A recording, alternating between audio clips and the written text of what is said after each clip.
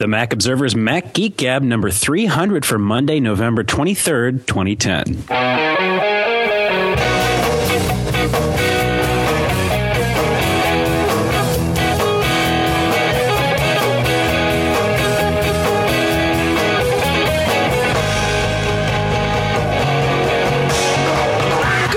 folks, and welcome to the Mac Observer's Mac Geek Gab.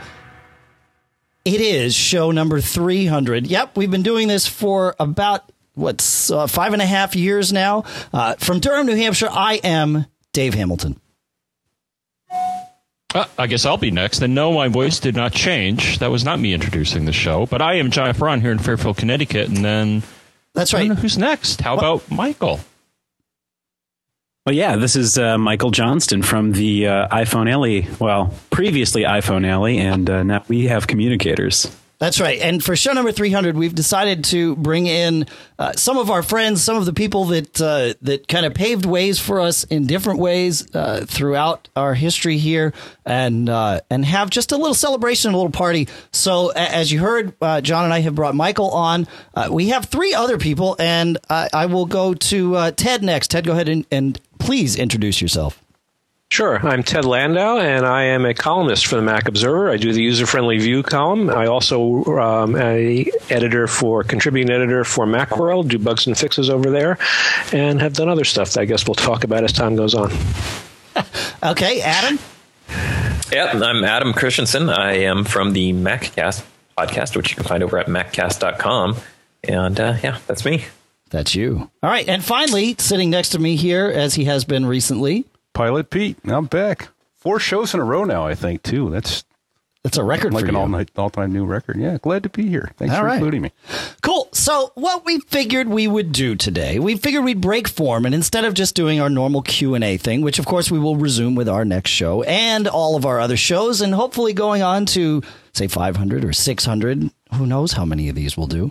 I figured we'd, for our previous 100 milestones. So for show number 100 and number 200, we did trips down memory lane. For the first one, John, you and I discussed our computing past. For number 200, we discussed all the different ways that we found of getting online. And, memory lane is great, but our memory lane has pretty much been divulged here. There's not, I'm sure there's other pieces of our memory lane, John, that haven't, but hey, we don't, that's probably for a good reason. So with that, we figured we'd bring our friends on here and go down memory lane together. I think I'm going to try and do this in sort of reverse chronological order. So I want to start, and I'm not sure if I think it's going to be Michael, but it might actually be Pete. And but we'll start with Michael.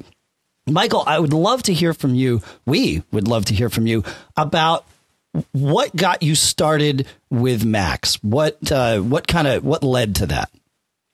Okay, so I kind of grew up as a Windows/DOS kid. My dad had an IBM, I think it was like a 486 or something like that in the basement.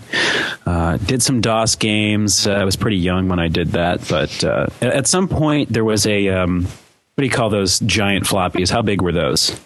5 1/4. No, yeah, there's a game I like to play on the 5 1/4 disc, and at some point, my dad always told me not to touch the actual magnetized part of it, but at some point I actually touched it and it stopped working. So I kept trying to run the command and just kept running the command, and finally it started working. I thought, hey, I could start figuring this stuff out and solving problems and whatnot. So that kind of got me on the way to working with computers in general. I stuck with Windows for quite a while till I would say 2005, like September 2005, when I bought an Indigo iMac 400 megahertz G3. And that was my first Mac. And I actually loaded OS 10, I think Tiger on there was my first big project. And so I was really happy about that. And so that was my first Mac. Cool. All right. I think we go to Pete next. Now, and I'll explain your relation to the show here, Michael, because I did not do that at the outset. Anybody that's been listening for any amount of time probably has heard your name. You came to me late one night, I remember I was sitting at my desk. I couldn't sleep or whatever, and I was up doing work. I think you were out traveling. No, I was actually here in the office, but it was a rare opportunity that I was actually here at my desk, at like 2 a.m. and had iChat open.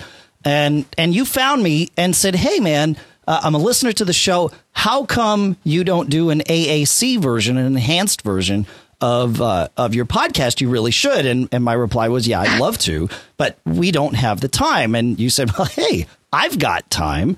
And and since then, you've been doing almost every single show with the rare exception when schedules collide or what have you. So. Yeah, I think for a long time I was doing the chapters on that original Indigo iMac. And, at some point we started using GarageBand to do that. But there was a period where GarageBand wasn't even supporting the podcast chapters. So we were using some kind of third party thing to do that. Right. But thankfully it's gotten much easier with GarageBand. And I've also gotten newer Macs and stuff. But yeah, that's how it got started. Cool. All right, and going in chronological order for people that have been using Macs, I think Michael, and like I said, Michael and Pete may have the shortest terms here, but I don't know. So I'm going to go to Pete next, and then we'll do Adam and Ted, and I believe that's the right order. And if it's not, well, we're going to find out. So Pilot Pete. Yeah, there you go. Well, I was just coming up on 4 years, I guess, in about January now, and at the risk of having to go see a divorce lawyer, I brought a MacBook Pro home because it hadn't been 6 months earlier or so that my wife had gotten a new computer, and she was really jonesing for a Mac. And I'm like, we had to give the last one away because I just couldn't figure the thing out. And so she got a PC because that's where my expertise was. And then I started looking at the capabilities, and I kept, you hear all the lines about, they're overpriced. And I'm like, yeah, but the software suite that comes with it, and they're designed to work together. And so I bit the bullet and brought one home. It was about February, March of 2007. It was the MacBook Pro 15. There's a couple of PCs left in the house, but they're mostly gathering dust. We're a solid Mac family now. All iMacs, MacBooks, MacBook Pros. I'll never buy another PC again. It's just unless I'm forced to. But no, I just love it. The technology's worked out really well for me, and there's particularly since the Intel chip, it's just been no issue for interoperability with things from work and other programs and such. So yeah, I'm not looking back. Cool. And just to give some context on Pete, you reached out to us, I guess about 2 years. Have we known each other 2 years? Probably even a little longer. Maybe 2.5 years ago. Sometime in that first year. Yeah, I'm kind of a stalker, I guess. Yeah, that's right. Well, Pete started out as a stalker. He happens to live close, but he's a listener to the show and actually started out interested in advertising, and you in fact did advertise a travel related thing on the show for a little bit. But we became good friends, and our families get together for the holidays. And in fact, we're getting together on Thursday. Right. And so Pete brought an interesting perspective because he kind of brings the perspective of the listener right to us here, and in real time would remind us of things like, hey, you're forgetting this. So Pete was silently here for a lot longer than many of you may have realized. He sat here and listened and kind of wrote me little handwritten notes or would Skype us in the chat and say, no, you're missing something, and then finally we gave him a mic because, well, we were sick of him asking for one. There you go. And I tried to crack you guys up, much like Tim Conway and Harvey Korman in the old days. Anything I do to get you off your game. Yeah, we appreciate that, Pete. We still appreciate Who's your that, buddy? Pete. Yeah, it's good. It's good. Okay, so that brings us to you, Adam. Yeah. Yep. I my history is background is fighting Macs in the early days, but not from a PC perspective, but from an Apple perspective. So what was going on when I was a kid was that we had Apple IIe's, or my friends did actually. And my dad was in marketing and graphics and stuff like that, and he really wanted a Mac. But my thing was it wouldn't run any of my games. I had those 5 1/4 inch floppies too, Michael. And we had all those games on there, and we would program in BASIC on the 2E and stuff like that. And it was right about the time when Apple was bringing out the 2GS. So I convinced my dad that the 2GS was the perfect hybrid between the Mac and the Apple IIs, because it had a desktop, but it was in color, so it had that advantage over and it went bad from that point forward because my dad couldn't do anything on it. We liked it because it played our games, but then it was running ProDOS and it was kind of a different system, and it ended up that a few years after that, I went to college and I inherited. My dad did end up for work actually getting a Mac Plus, and I inherited his Mac Plus, and so that was sort of my entry into Macs. And I went to school for graphic design and specifically printing.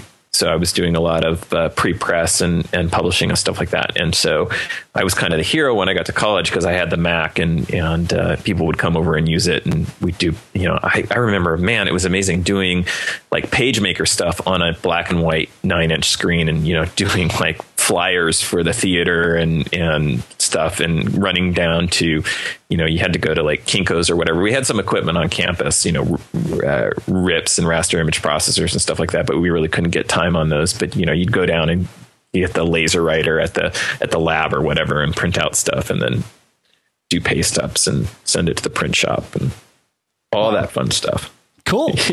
Yeah. Cool. So, you're just if anyone out there doesn't know, of course, you've been doing MacCast longer than we've been doing Mac Geek Gab. And in fact, you were part of the inspiration that kind of brought us to do this. It was like, okay, yeah, look, there are people interested in this. And our first show, which is available in the archives, you can hear, was not the format that we typically use. It was more of a, it wasn't the Q&A format. It was more, all right, let's come up with a topic. Let's talk about the news. And that was very derivative of what you were doing at the time, Adam. Obviously, we then sort of branched off from there, and everything else is history. But so you were definitely part of the inspiration for this podcast, along with a handful of other podcasters that were doing this before we were. But not too many before you, though. No, that's right. You were probably in the same boat that I was when I started, where I started listening to podcasts, and my interest being around Mac and Apple products, I went looking for shows, and there just wasn't a lot in those, almost 6 years ago now for me. I think I'm coming up on my 6th anniversary in December. So wow. Okay. Yeah. So you were 6 months ahead of us, because the first one was published in June. Yeah. Yeah. And I think our motivation, Dave, was, because Dave and I, as most of you know, but if you don't, met each other, I think, when I was starting college. I don't think quite in high school, but we kept in touch, even though you were bopping around the country and stuff, Dave. And we figured, we talk about Macs pretty much on a weekly basis anyway. So why don't we record it and see what happens? Was, I think, really the initial thinking. Or you, Dave, I think you were like, hey, John, there's this podcast thing. Yeah. Let's try it. And it's okay. I got into it. Well, so it was two things that got me into podcasts. One was coming home from a dinner, and I don't remember what trade show it was. I did not go to the trade show, but we were living in Connecticut, and I went into to New York City and had dinner. And it was just one of these cast of A-listers, if you will, dinner. It must have been some like pre-social media thing. Robert Scoble was there, and it was that sort of thing back in 1995, the winter of 95. And I wound up giving Mike Dunn a ride home. Now, Mike Dunn is kind of a behind-the-scenes player. He works for Hearst Interactive in their M&A department. And so he was a real big fan of podcasts. And so he kept telling me, dude, you got to do one at the Mac Observer. And yeah, whatever. There's a lot of things we got to do at the Mac Observer. We can't do them all, right? Small stuff. And then we planned on moving up here to New Hampshire. So I had a lot of time in the car. And for whatever reason, that's when I really started listening to podcasts, was in the trips back and forth. And it was that. Plus like you said, John, you moved out, or I moved out of Connecticut, right? We met each other in Connecticut. I moved down to Texas, and we stayed in touch on the phone. But it was, we were in touch once a month, maybe once every 2 months, right? And then when I came back to Connecticut, we were in touch more often again. In fact, you were coming over every Sunday night, and we would watch, I think it was the X-Files together, right? Yes. Right? Yeah. And so when we were getting ready to move to New Hampshire here, it was like, oh, well, I'm not going to see John every week anymore. And then there was this other kind of parallel track of we got to start a podcast at TMO. And the two just sort of came together in my head. And I thought, well, this is perfect. We'll do this every Sunday night, which is when we used to do it. And we'll just replace this X-Files time that we used to use. And we'll just do it this way. And the first one we did in my house in Connecticut. And then we figured out how to do it over Skype and, and that was that, right? I think that's about how it went. Oh, thank goodness, because that was the one logistical challenge is, we're not going to do this on a cell phone, and doing it on a landline, even with the plan, would have, it wouldn't have been conceivable. So right. We kind of grew up with Skype and how Skype has matured and allowed, like what we're doing now. Right. With all these people here, and I'm still amazed at how they pull it off. Sounds great so far. Yeah. Cool. All right. So now, it's I want to mention, of course, in addition to all of that inspiration, Adam, you now for the past several months been on board with us here at TMO, helping us with a lot of our technical issues, including helping a lot of our podcast listeners, especially our premium subscribers, with their the sort of the back end stuff. But the new design you see at TMO on the homepage there. That Adam coded all of that, and most of the design concepts were his too. So a lot of credit goes to Adam for a lot of the great things that you see and don't see here at TMO and the Mac Geek Gab and kind of everything behind the scenes. So my hat certainly is off to you. Thank you. It's been fun. Being on board. Cool. It's a great crew over there. Cool. Or here now, I guess I should say. Over here. That's right. All right, Ted, that brings us to you. And it's possible that you've been using computers longer than, or at least as long as John and I, if not longer. So there you go. That's your introduction. Okay. Well, yeah, I probably have. I don't know how far back you want to go, but I certainly been using computers before the Macintosh even existed. My first programmable device actually was a Hewlett-Packard calculator, programmable calculator, which cured my wife's insomnia problem when I used to talk about it at night and say, "Oh, look at this! It's so cool." I said, "Great, keep going." And then she'd be asleep in 2 minutes. Didn't do wonders for our sex life either, but I learned a lot about programming.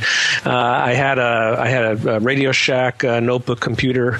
One of them called notebooks back then, but the thing that you could actually walk around with. I used to visit computer stores back when there were stores just devoted to computers and look at the Commodore PET and the Atari. And eventually, the university where I worked, in my other life, I was a university professor.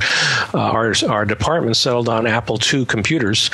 And at some point after using the Apple II for a while, I was getting to the point where the prices were coming down, where I was going to buy my first computer for my home.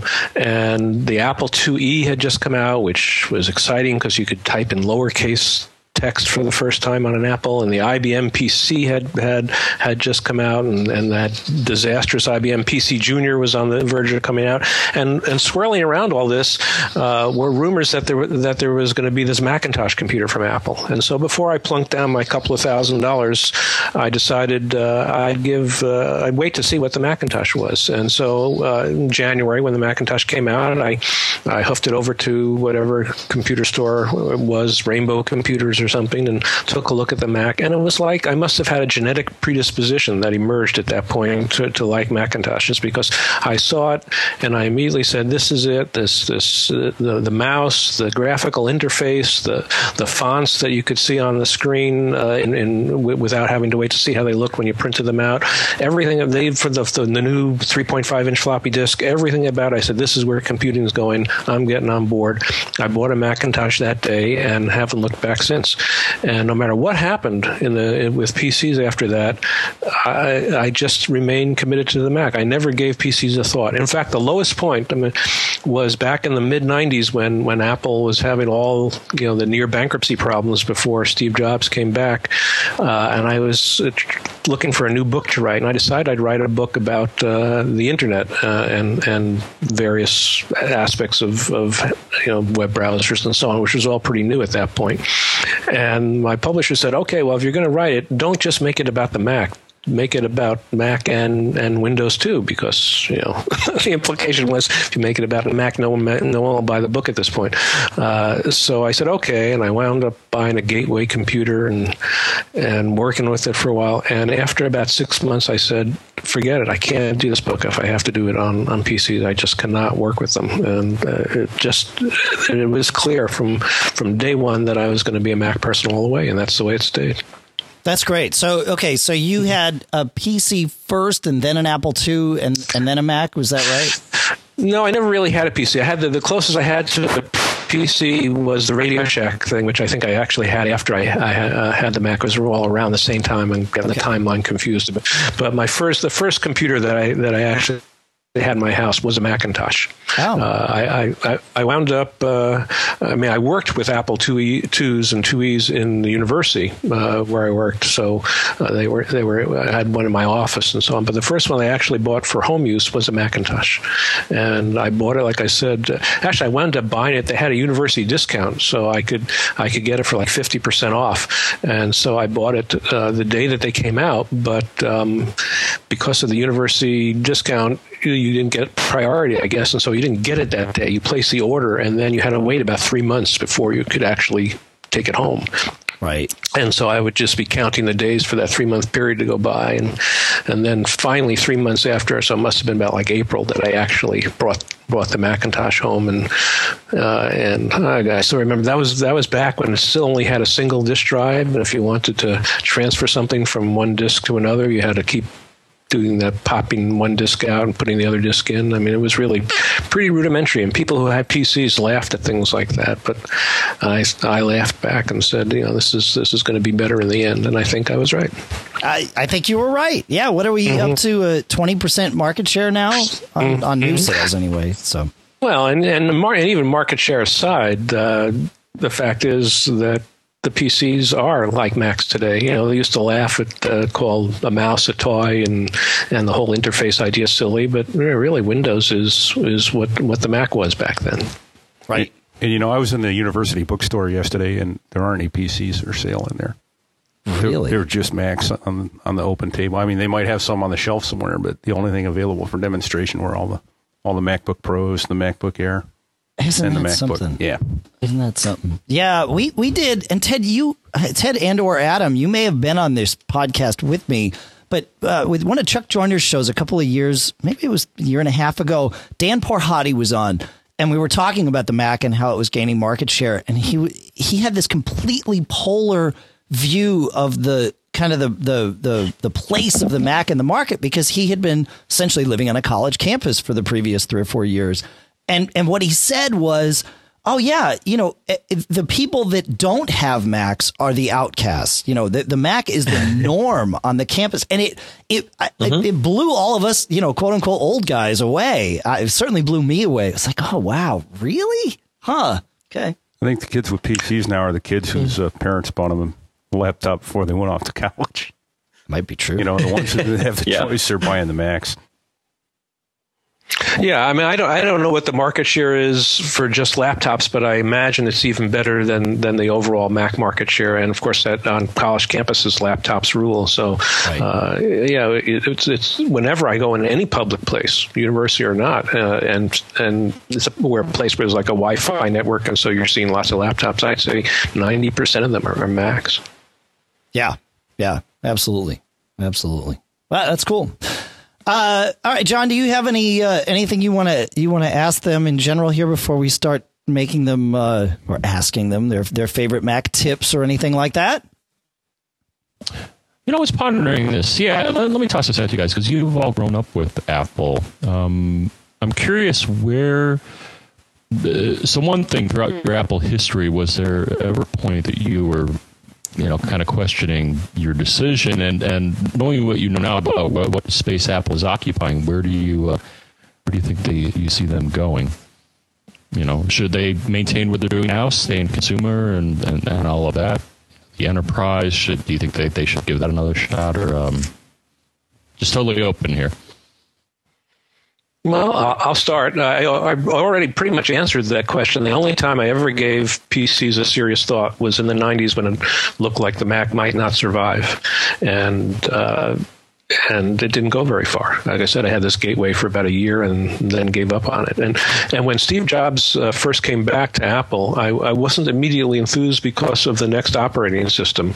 I had actually been rooting for the BIOS, which was the other alternative to become the OS, which actually can get back to the whole disaster of the actual Mac operating system at the time being insufficient to survive on its own, that they had to shop around for another operating system, which was making me, roll my eyes and say, oh, this isn't going anywhere good when they're giving up on their own operating system. So it all looked really grim back there. And then, of course, it turned out that it wasn't so much the next operating system that was a great acquisition as it was getting Steve Jobs back as CEO, which I'm convinced turned everything around and changed the company and changed the whole future of the company. So that was the low point and the only point that I ever thought about using a PC. As for where Apple should go, I would say it's on exactly the right track. I don't think it should vary very much from what it's doing. I think staying consumer oriented and doing what it's doing is working out just fine. My major concern is what will happen when Steve leaves. I think the company is in a much better shape to continue the way it's going with Steve gone than it was the first time Steve left, and I think it will continue to be a successful company after Steve leaves. I'm not concerned about that, but I think Steve is special. No one disputes that, and he has the power to say, if I want it done this way, this is the way it's going to be done, and he often has a very good idea as to how it should be done, and that's been behind a lot of the success the company has. And when he goes, there isn't going to be somebody like him to replace him. And I worry a little bit about what 2, 3, 4, 5 years after he's gone, how Apple is going to look. Go ahead, Michael. Yeah. Okay. So I was going to say that when I first became intrigued by the Mac, the big draw obviously was the operating system. And I kind of left this out of my history, but I think the first time I actually personally used the Mac OS was when they announced Intel at a WWDC before they had any Intel Macs in the wild, and so I actually installed OS 10 on my PC. I spent a lot of time with the people who were working on getting OS 10 running on vanilla PCs, and I got that running, and I think that was before the Indigo iMac that I got. But again, the big draw was the operating system, and I always thought that there was a deep elegance and usability, thoughtfulness that went into the experience with OS 10 that kind of carried over from my iPod, which of course was the first thing that I got before I even got a Mac. And so my big concern with what Apple's doing lately is I feel like they might be too fragmented. They have the Mac OS and they have iOS, which, encompasses a lot of different devices in a lot of different configurations. You have the Apple TV and you have the iPad along with the iPhone and the iPod Touch. And so I feel like that attention to detail is kind of drifting just simply because of everything that they're doing. And so I feel like there are more bugs and little things that they don't notice as much as I feel like they used to. Adam or Pete, you have any? Yeah, I share a lot of the same sentiments as far as, had I ever questioned, my decision to go with Mac. It's been interesting for me because the Mac sort of progressed along with how my life and career progressed. So, when we were on Mac OS 7, 8, 9, I was in the top publishing industry and doing design stuff. And that was sort of the platform to be on. And then, as my career progressed, I started getting more and more because I was in, pre-press and layout. It kept getting people asking me, well, can you do websites and web pages? So as the internet was kind of growing up, I was transitioning and getting more and more into programming and the backend side of stuff. And it was right about that time when Apple switched to OS 10. So I gained the advantage of getting, MySQL and Apache and PHP and Perl and all that stuff in the underpinnings of the operating system about the same time I was switching. So it's always just kind of worked out for me to be on the Mac platform and made a lot of sense from a lot of different angles. But I share some of Michael's sentiments in terms of, the future of Apple. I'm very happy to see the way that they're going and gaining market share and growing and expanding into other areas of the business. But I've talked about a lot on my show concerns of Apple starting to look like Sony from the 80s, where Sony dominated in the consumer electronics space, but then started getting into, and I'm not real up on Sony's history, but the way it appears to me is they started getting into movies and film and a bunch of other areas and sort of branching out and expanding.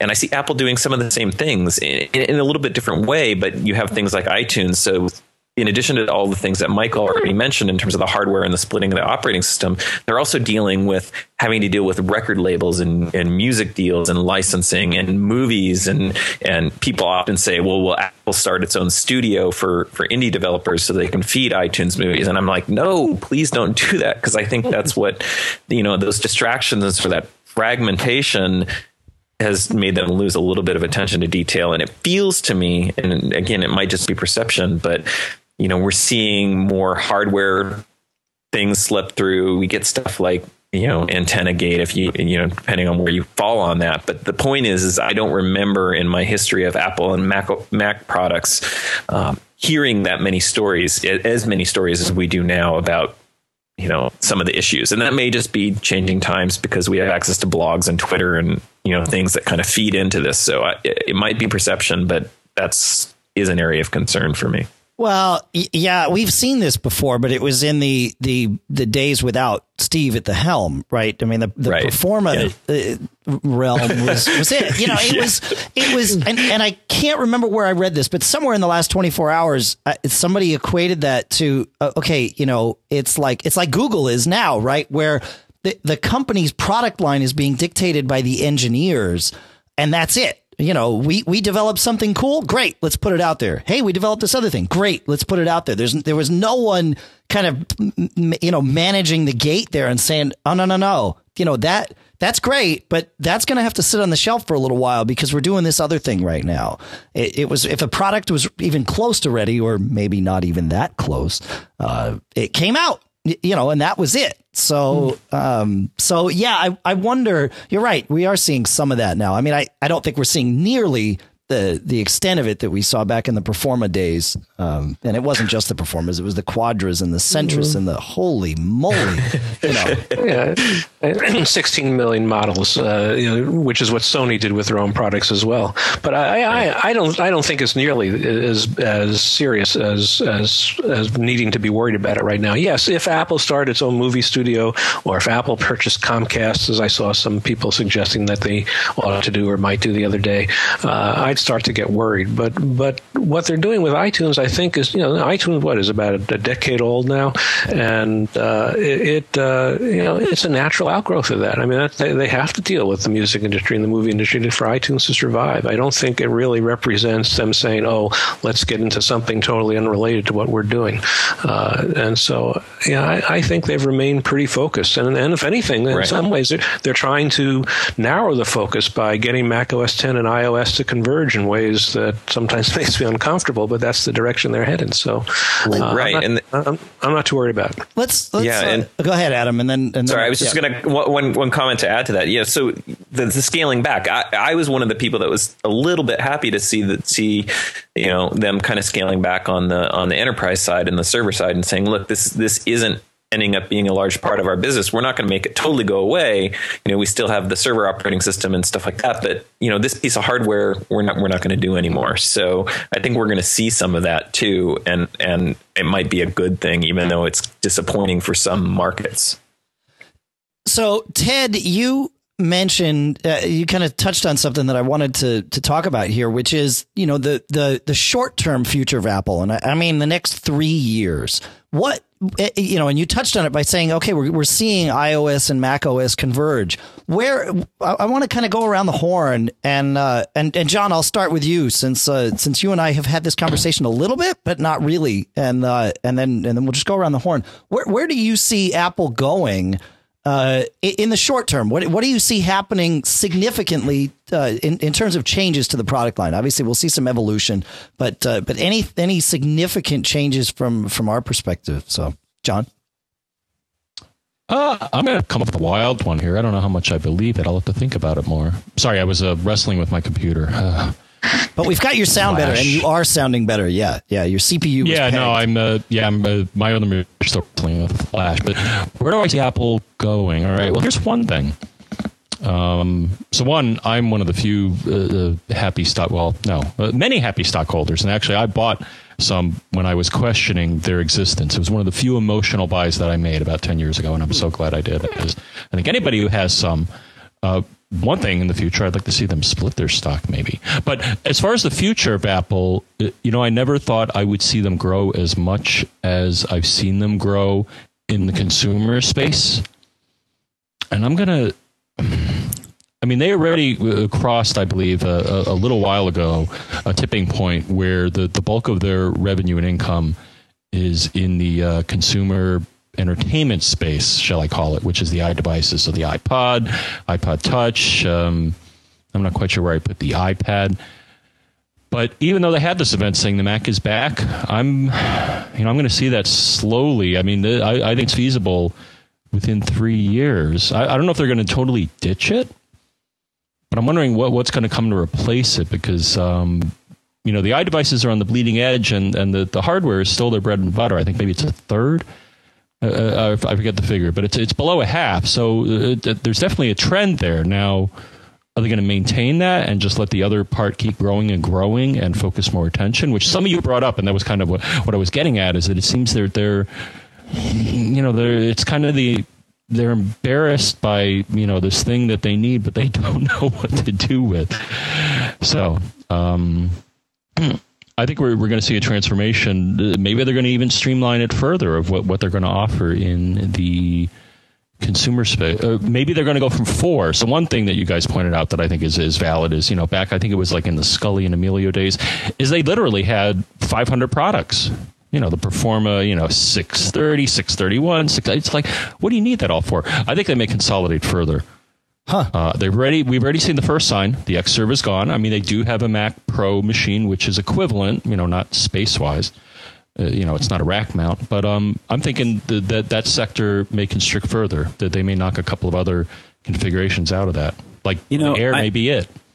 I think it's interesting that they did recently get rid of that server product, because I feel like the direction for Apple is moving more and more toward server-based solutions because of, we have our Macs, we have our iPhones, we have our iPads, we have all of these various things, but we want to keep each of them personal, right? So our iPhone is very personal, and we get to sync a lot of the stuff to and from our Macs. With MobileMe, I use MobileMe and very much enjoy the ability to have all of my bookmarks that I have on my Mac synced to and from my iPhone. Same deal with contacts and calendars, of course. But I feel like more of that ubiquity of your own personal setup and data is becoming more and more the focus on what Apple does, especially because everything is running the iOS now, or Mac OS, I should say. It's not running iOS. It's based on Mac OS 10. And I think we're going to be seeing more and more integration. John, you mentioned the media stuff and all the entertainment stuff, and you see that obviously with the Apple TV.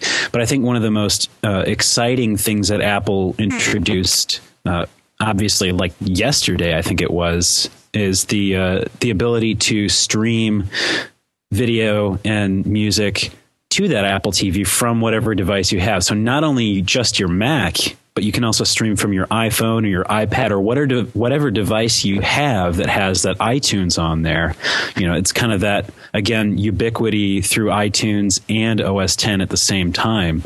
But I think that Apple will want to continue moving in that direction so that we have our personal data, the stuff that we want to have access to all the time on all of our devices. So we'll have not only, contacts and calendars and bookmarks and stuff like that, but documents and access to more powerful resources like our desktops right from our phones. Of course, we can do that now with applications. But just having a giant happy circle of the ability to do whatever we need to do on specific devices with having all of that data shared between all of that stuff. Yeah, I think that there may be an almost paradigm shifting change coming. I think of it in terms of trying to come up with a metaphor here while you guys were talking. I think of it in terms maybe of photography and cameras. And there was a time when single lens reflex cameras dominated the market. And there was a time when trying to take pictures, even with a relatively simple camera, could be a pretty daunting affair, having to make all sorts of adjustments. And now the point and shoot cameras are pretty much it. There still are digital. So when I say digital, there still are single reflex cameras, and they haven't gone away entirely. You can still buy them, and they're still popular with a small percentage of the buyers. But the vast majority of people that use a camera today are using a point and shoot camera, or they're using their iPhone as a point and shoot camera, which I see more and more, or some other mobile phone as a camera. And so there's been this great simplification of camera taking, picture taking with cameras that has changed the industry. And I think of the same thing in terms of the Mac, in that you see this move towards the iOS in Lion, Mac OS 10.7 that's coming. There's some iOS-like features coming in the App Store that's already going to be coming for the Mac before Lion ever ships. And some people say, well, this is the beginning of the end, that in a couple of years, Mac is going to be like the iPhone, and you're only going to be able to buy software from the Mac App Store and so on. And then other people say, no, you're Chicken Little, you're yelling that the sky is falling, and people would never accept that sort of restrictions on the Mac. And I actually think that the answer may be somewhere in between that, much like the photography example. I think it's entirely possible that within a few years, I don't know, 2 years, 3 years is probably too short, maybe more in a window like 4 or 5 years, that the majority of people buying and using computers will accept iPhone-like restrictions on the computer in the same way that most people taking pictures with cameras today accept the restrictions of a point-and-shoot camera. And yes, for the people who want something more, Apple will still offer it in the same way that Canon still sells a single-lens reflex camera for those that want it. But those will make up the minority of sales. Yeah, and additionally, I'm going to make one more prediction on the 3-year time frame, is that a lot of the guys I work with flying the airplanes are making the iPad their road machine as best they can. And I find it too restrictive because I do some website development and that sort of thing, and I just can't do that with the iPad yet. But boy, the MacBook Air goes a long way towards meeting that need, being close to an iPad. And I don't know if they'll figure out a way to flop the screen over. I know I've seen the technology elsewhere before, but if they'll go to an iPad type machine when you need it and a full-on laptop when you need it, somewhere along those lines. But they seem to be meeting that consumer niche pretty well, and those things are getting scooped up. I've already seen probably a dozen MacBook Airs in the last month. Yeah, guys are just jumping all over that thing, that and the iPad. And a lot of guys see me with an iPad. Oh, what do you think of it? And I show them all the things I can do with it, particularly with regards to being able to put all our flight manuals and charts and that sort of thing on it. And their eyes just practically bulge out of their head. And, I can't tell you how many times I've had guys come back. Oh, I got one.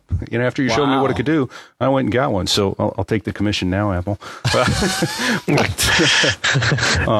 they're doing a nice job of meeting that niche. And I think they're going to, as it was mentioned, we're looking at there are going to be some restrictions on what you can get on there and what you can't, but there seems to be, they do a nice job of meeting, do you want iPhoto or do you want Aperture? So there is some prosumer and some basic consumer level software there.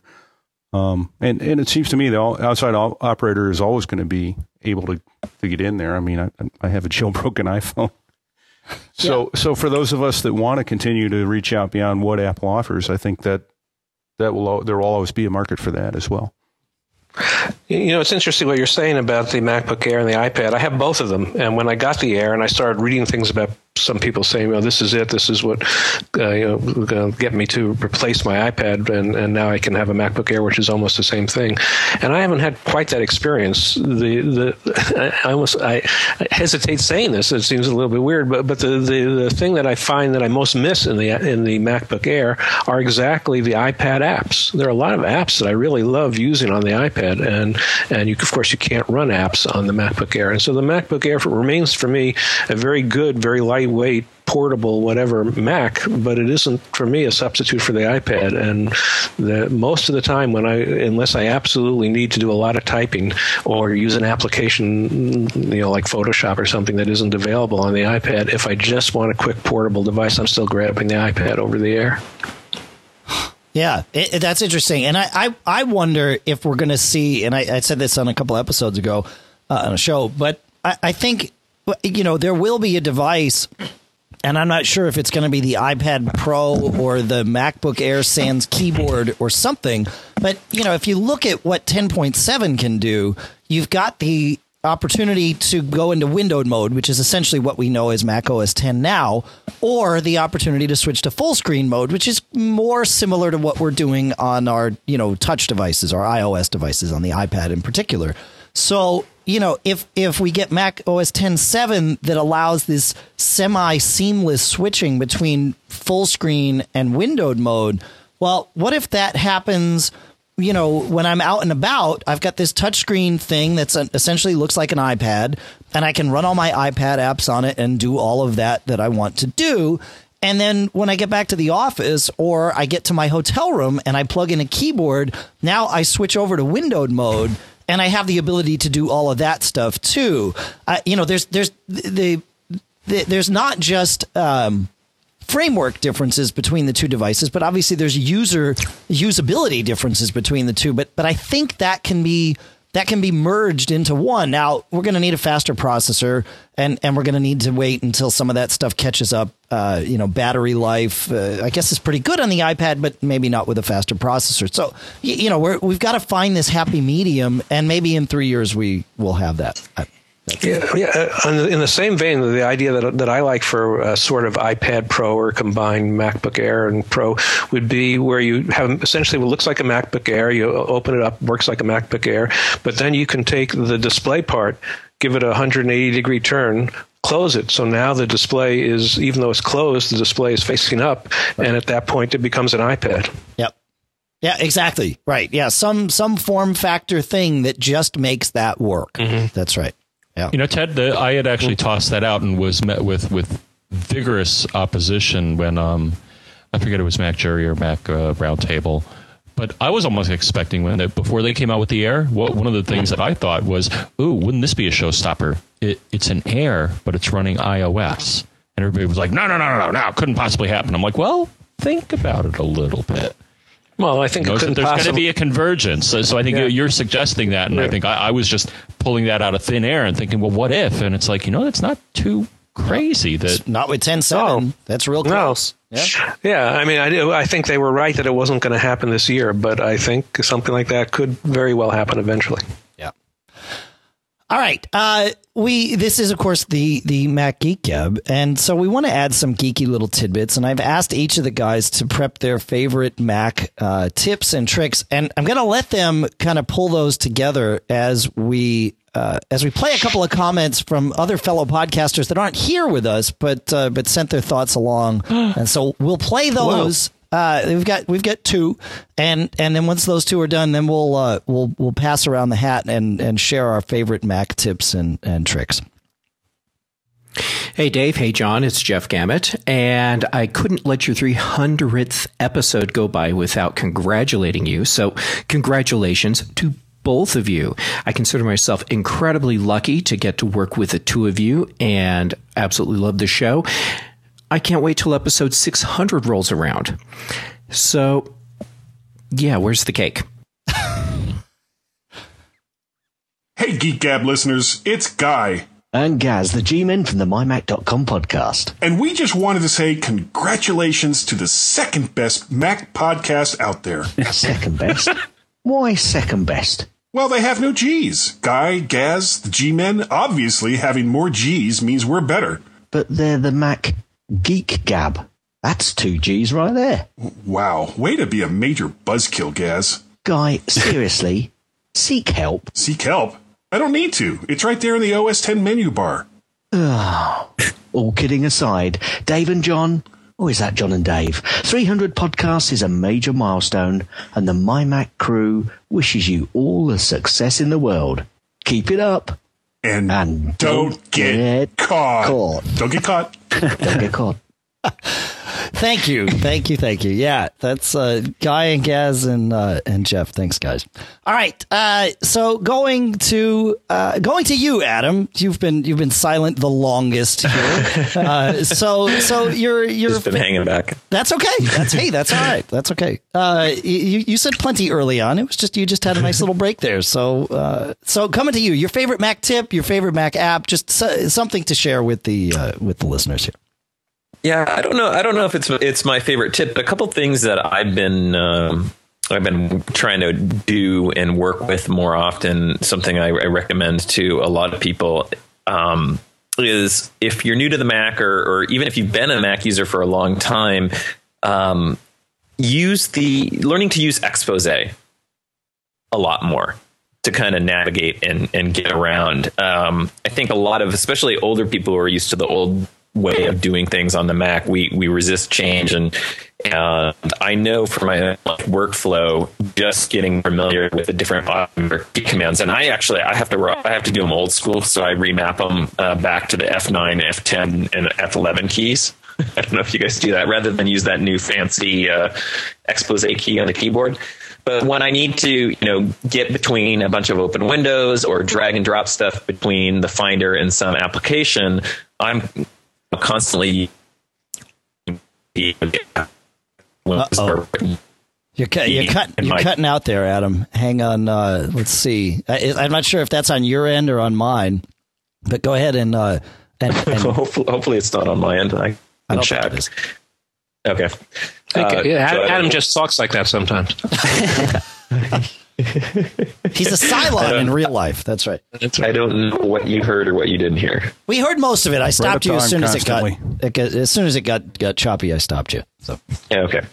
So, I use that for just quickly getting files between windows, and then also, I guess, along with that, using spring-loaded folders to move stuff around. And I just find that an easier way to go. I know a lot of people, are juggling windows and things like that, and I see that and I go, if you just use Exposé, you could grab a file, hold on to it, hit Exposé, and then move it where you need to move it, whether it's dragging it down into the dock or into another window. So that's one of my little tips that I like to give people. That's a good tip. I got to remember Exposé. The only time I use it, or the only time I remember to use it, is when I know that Conflict Resolver for Mobile Me Sync is lurking somewhere, but I know it's behind a window, and that's when I hit the what's usually behind F3, where it shows all windows, and then I can find Conflict Resolver and bring it forward. Otherwise, I never even think to use Exposé, and the use case you just described is perfect, where you're trying to drag a file somewhere. Yeah. It's really handy. And the one that's somewhat related to that is also one that is in Mac OS X. It's been there for a while, but I don't know if you guys here use the media browser very much. The built-in, and there's a couple of areas where it pops up, but if you're not paying attention or not looking for it, I use it a lot in GarageBand when I'm doing my podcast, because I have audio files and I have artwork that I need to get access to, and you have that media browser in the right-hand side, and I think all iLife apps share that single media browser, and that's the thing to go find stuff from your iTunes library or your iPhoto library, and you can just open that up and grab things. And another tip that took me a while to figure was that you can drag your own folders into that. So in the case of GarageBand, I'll have it up, but I have art specific for my show. I just drag the folder in when I set up my project, drag a folder of images in there, and boom, it's right there in that window, and I don't have to go back out to the Finder and go searching for things.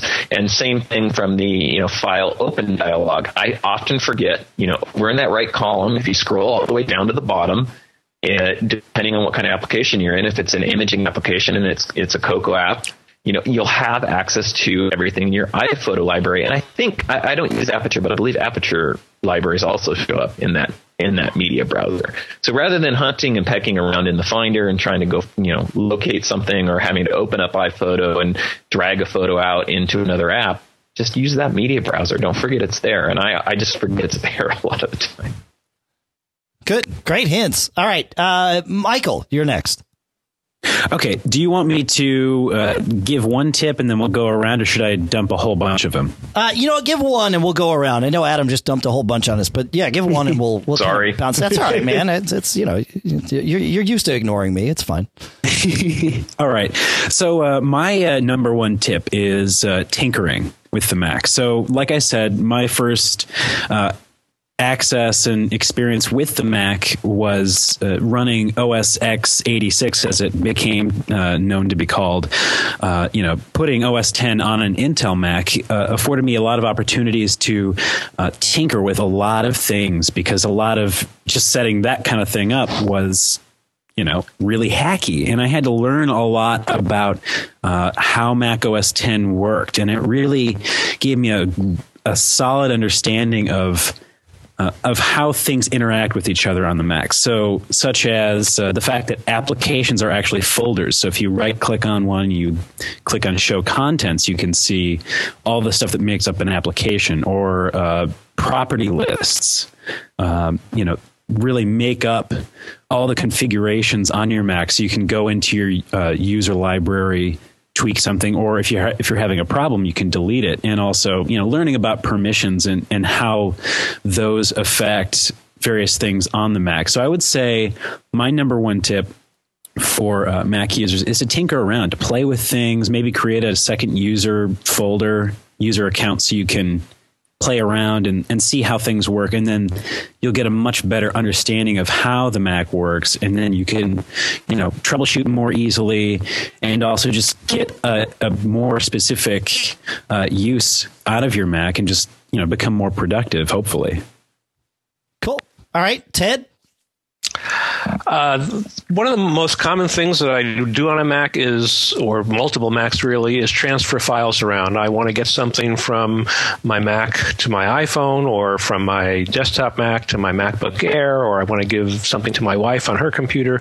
And in the past, I would do various things. I would try file sharing and mount someone else's computer on my computer and transfer it that way, or go through email. I would even wind up emailing my wife, even though she's on a computer 6 feet away from me. I would email her a message because that would be the quickest way for me to get something to her.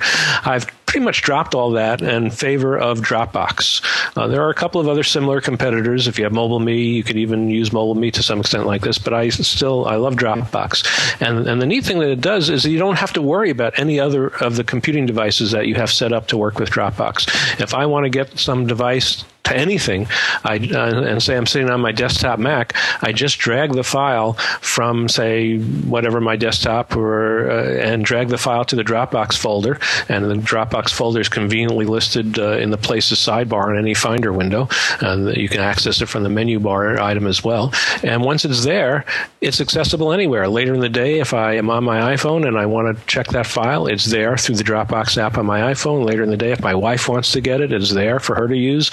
And so one drop and it's everywhere. And it's just absolutely the best thing ever for file sharing. Not to mention that that's also a great sort of emergency backup, because once it's on Dropbox, if in the worst possible disaster, if your house suddenly exploded and everything in your house disappeared, the copy that you put on Dropbox would still be there because it's on a server someplace else, and so it's good from that perspective as well.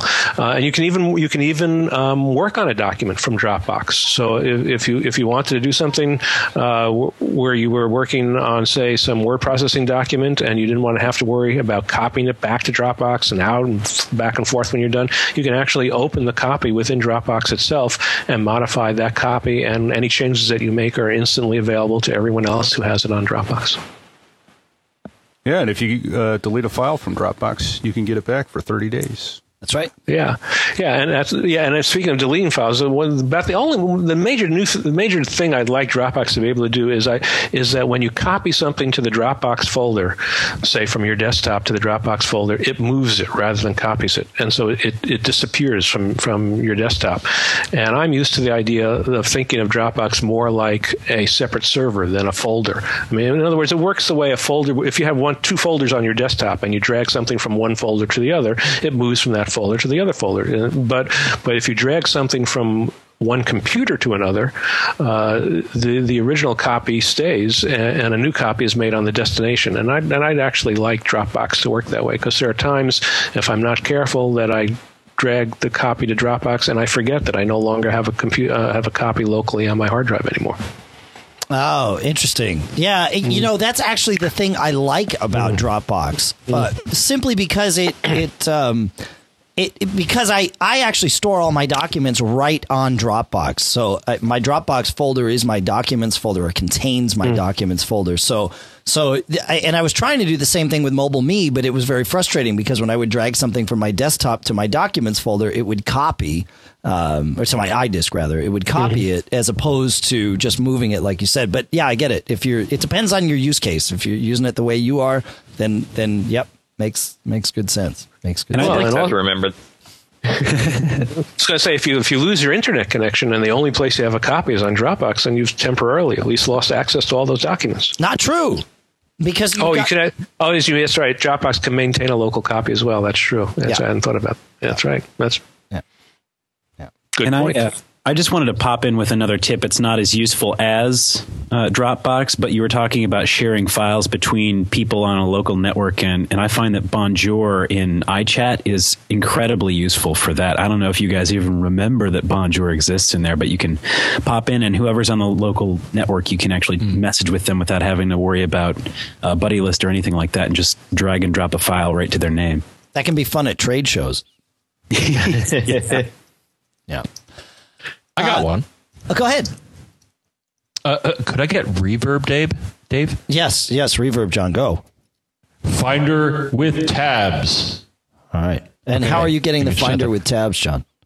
Well, as I'm sure most of my colleagues know, but if you don't, Total Finder, oh my gosh. Just like Dave would go on and on and on about iChat with tabs. I remember, and it was a valid concern. It's like Apple is so good at making, software that's easy to use and it looks nice and it works great. And, I was an iChat junkie for a while. Of course, most of that is, moved over to Twitter, but still, it was like, why can't you guys figure out this simple little thing and the same sort of thing? So Total Finder is something that I think all of us have. I wrote an article on it. I think other of you have commented on it, but it is what I think the Finder should be. The Finder, I think, is not the greatest, because I like Total Finder better, but it's a really good way to mask the horror that is the Unix file system and give you a nice way to access it. But there was always these things where I felt like I was taking 2 steps backwards and like, well, I want to copy from this window to that window or this directory to that directory, and I got to open up 2 windows. That's stupid. Why not just... And that's what Total Finder does, in addition to a number of other things, but it is the one thing as of late that has really changed how I use the Finder and how I navigate around my system and just do things a lot quicker than I used to. And to me, it's just a natural evolution of where the OS should go is tabs. I mean, you got them, in Safari or any major browser. Why not in the Finder? Because it really does help you get your job done. At least it does with me. So that gets my vote. Cool. Wow, I gotta check out Total Finder. I have not yet, but everybody says great things, so I gotta check. I gotta throw in a mention for Pathfinder, and I'll disclose Pathfinder as a sponsor of my show, but I've been a Pathfinder user for a long time. Actually, Tim Verporten, who's another Mac podcaster, does Mac Reviewcast, and he's on the Mac Roundtable. Turned me on to it years ago. I think at the very first podcast Expo. I didn't know about it, and it has all those great advanced features like tabs and single window stuff, and so now that's worth checking out too. Is it in a sense because I think Total Finder is also a replacement, and that when you're running that, Well, they do it a little differently. They're I think using a plug-in architecture on Finder, so you're kind of running Finder, but they add some useful features. I don't know. I think Pathfinder's kind of a replacement, right? It's like more like a replacement, yeah. Okay. So maybe a different approach, but worth looking into. I don't know if the Total Finder has an integrated terminal, but because I have that programming background, having an integrated access to the shell in the Finder as well is a really cool feature, at least for me. Cool.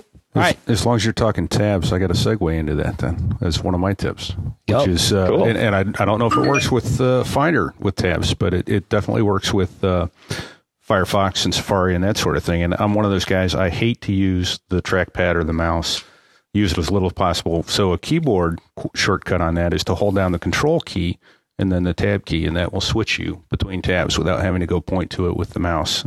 As you know, the command tab takes you between various windows, various programs, but the control tab will take you between tabs within the same program. Huh. Cool.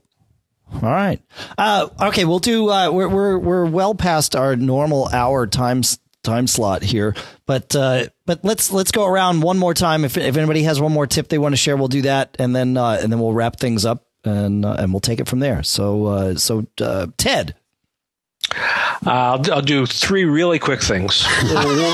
There it is. Well, since I'm troubleshooting, just two really basic troubleshooting things. One is when anything is going wrong with your computer and you can't fix it, restart. It's amazing to me how many people just never think of doing that. And the second thing, which I don't have to discuss because I think everyone listening knows it, is make sure you have a backup. There's nothing that can go wrong with your computer that will be disastrous if your stuff is backed up someplace else. And the third thing, just something that I use all the time, which hopefully most people are aware of, but if not, they should, is the option in Safari to reopen all the windows that you had open the last time you used it before you quit. Because if you're the type of person, and my wife is much more sinful in that regard than I am, she has like 100 Windows tabs and things open at one time. And if Safari crashes or you have to quit it because you need to restart your Mac or something, the fastest way to get back to where you left it is to use that reopen all Windows command. Cool. All right. And I realized as you were talking there, Ted, and sharing this wisdom with us, that I never really gave our perspective for why you were an important member of the Mac community to us. And it's because to me, it's so obvious, but I did it for everyone else. And so I wanted to say that, you starting Mac Fix It and then, of course, going on to do the Mac 911 column and all of that really paved the way. And you were one of the pioneers of doing essentially what we do now, where we're helping people answer their questions and sharing tips and just, enhancing people's ability to use their own computers. So thank you for being there for us back then, and also for being an inspiration for what we do now. So. Well, thank you for saying that. And if I don't remember to say it later, congratulations again on this being your 300th episode.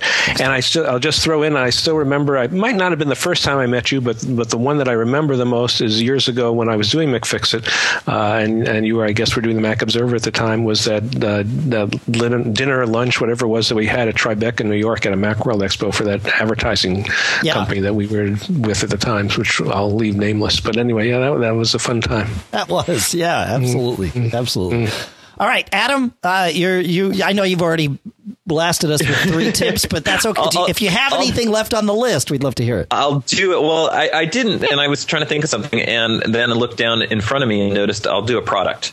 Okay. That I have been using for years, and I just forget about because anytime I buy a new notebook, I buy this product. It's actually 2 products, and it's the Radtech Screensavers, which is just a cloth that sits between your keyboard and your display so that it doesn't get smudged up and stuff like that, along with the sleeve. And that goes over the outside of your notebook, and they have them in all different sizes and colors and stuff like that. And what it does is just protects your Mac. And I'm, probably like a lot of Mac and Apple fans, I don't want scratches or any little dings or anything on my, on my cases or my screen. And so I use those.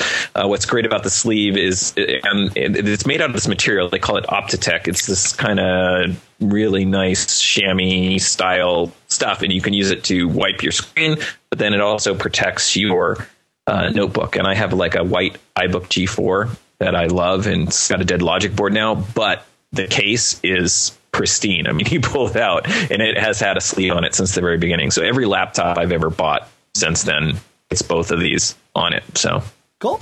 All right. Recommendation for that. Michael? Okay, I'm going to whip through a whole bunch of them. So first one, on the on the lines of expose and whatnot, Better Touch Tool is wonderful if you have a Magic Mouse. You can add all of those multi-touch gestures to your Magic Mouse with Better Touch Tool.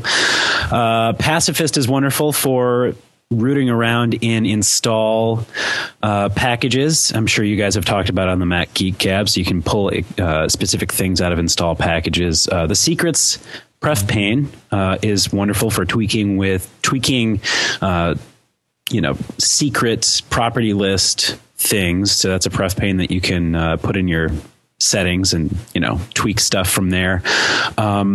But let's see, what else do I have? Target Disk Mode is wonderful. Booting up your computer with the Option key held down lets you choose from CDs, hard drives, anything you have attached to it.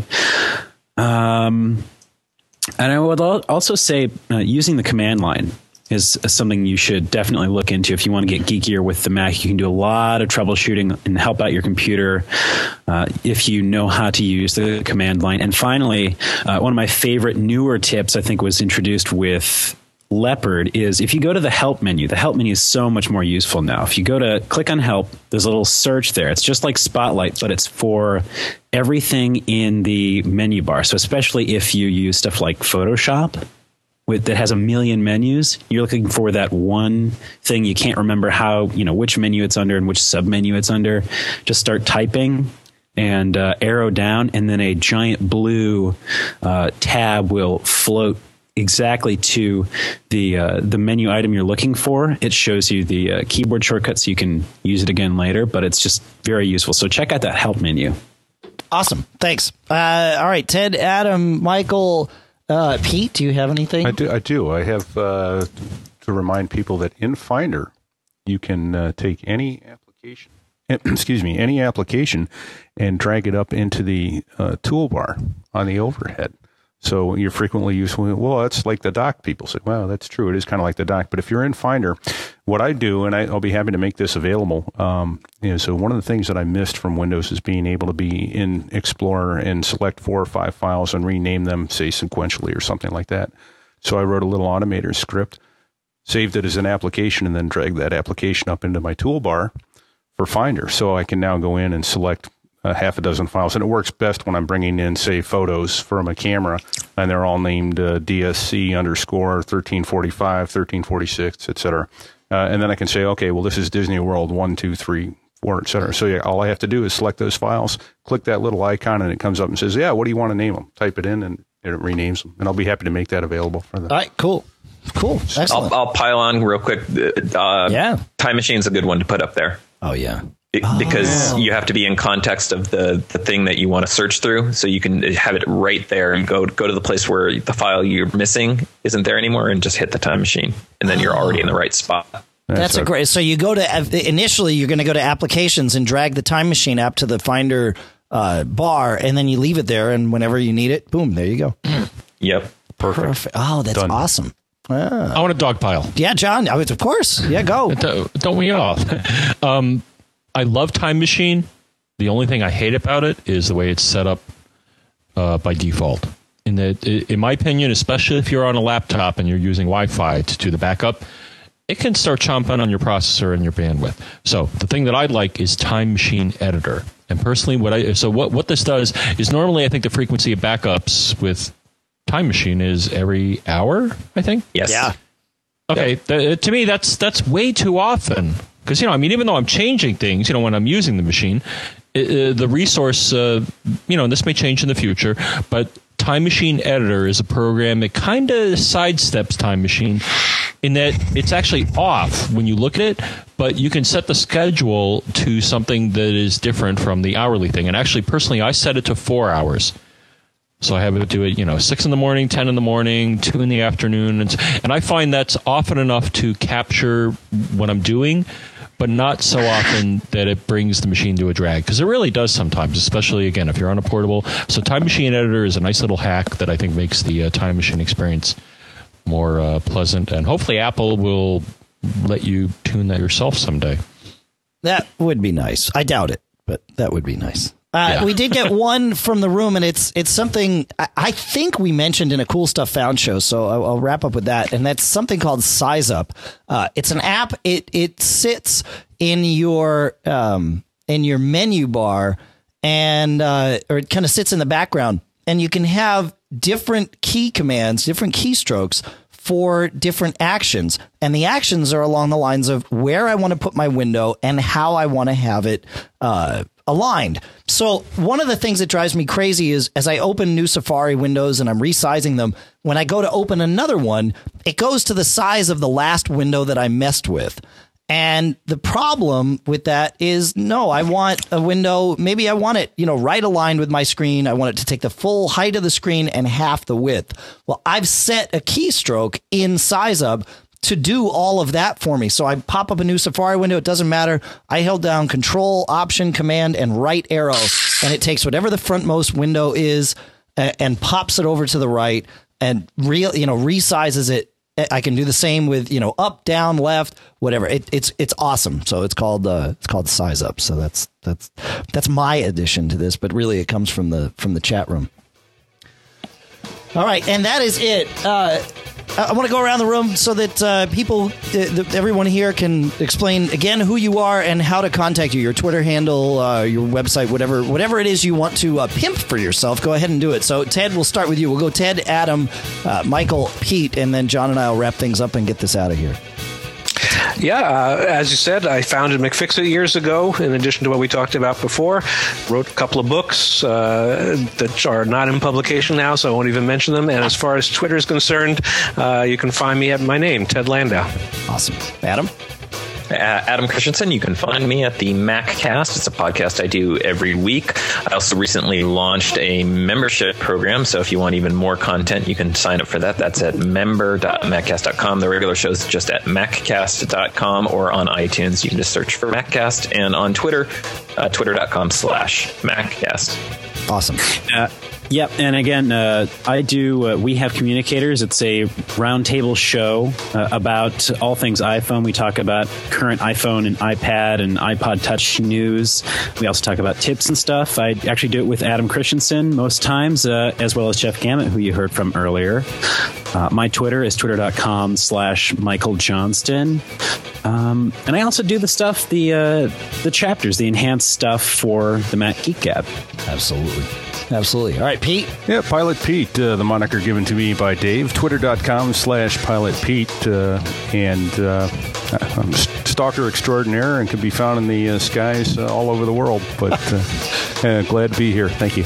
All right, and if you want to find us, that is the rest of us here, I am twitter.com/Dave Hamilton. John is twitter.com/John F. Braun. Of course, Mac Geek Gab is on Twitter.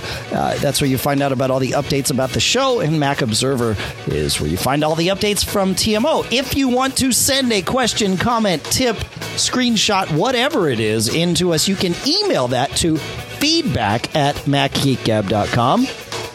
Dave, you know what? Somebody actually did this, and I'm so happy. So I believe you said feedback@macgeekgab.com, but somebody actually emailed us a cupcake. Yes, that's right. We asked and they did it. Right. It was very good. That's right. Or you can call us. You can call us. What's the number, John? Well, I think so, though I hear audio breakup here, but hopefully you can hear me say 206-666-GEEK, which is, Dave? 4335. You can Skype us to Mac Geek Gab, and I think that's that. As always, we do want to thank, I want to thank all of you for coming on board for this. Ted Landau, absolutely. Adam Christensen, Pilot Pete, and of course, Michael Johnston, who converts this show to AAC for us and for you every week. And really, I want to thank all of our listeners here.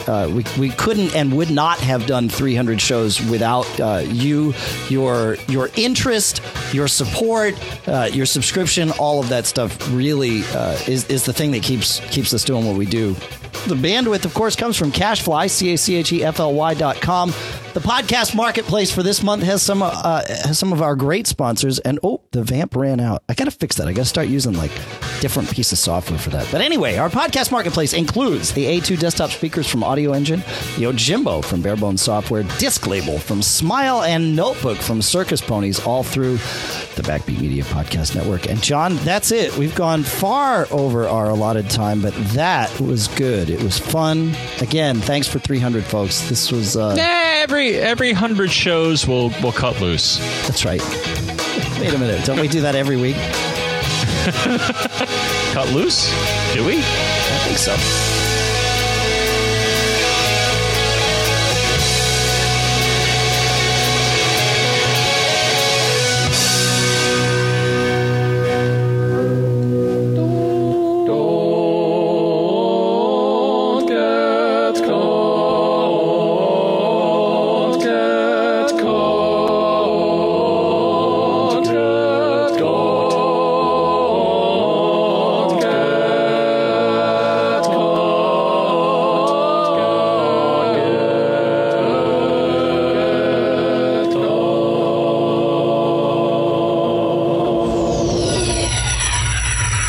Made up.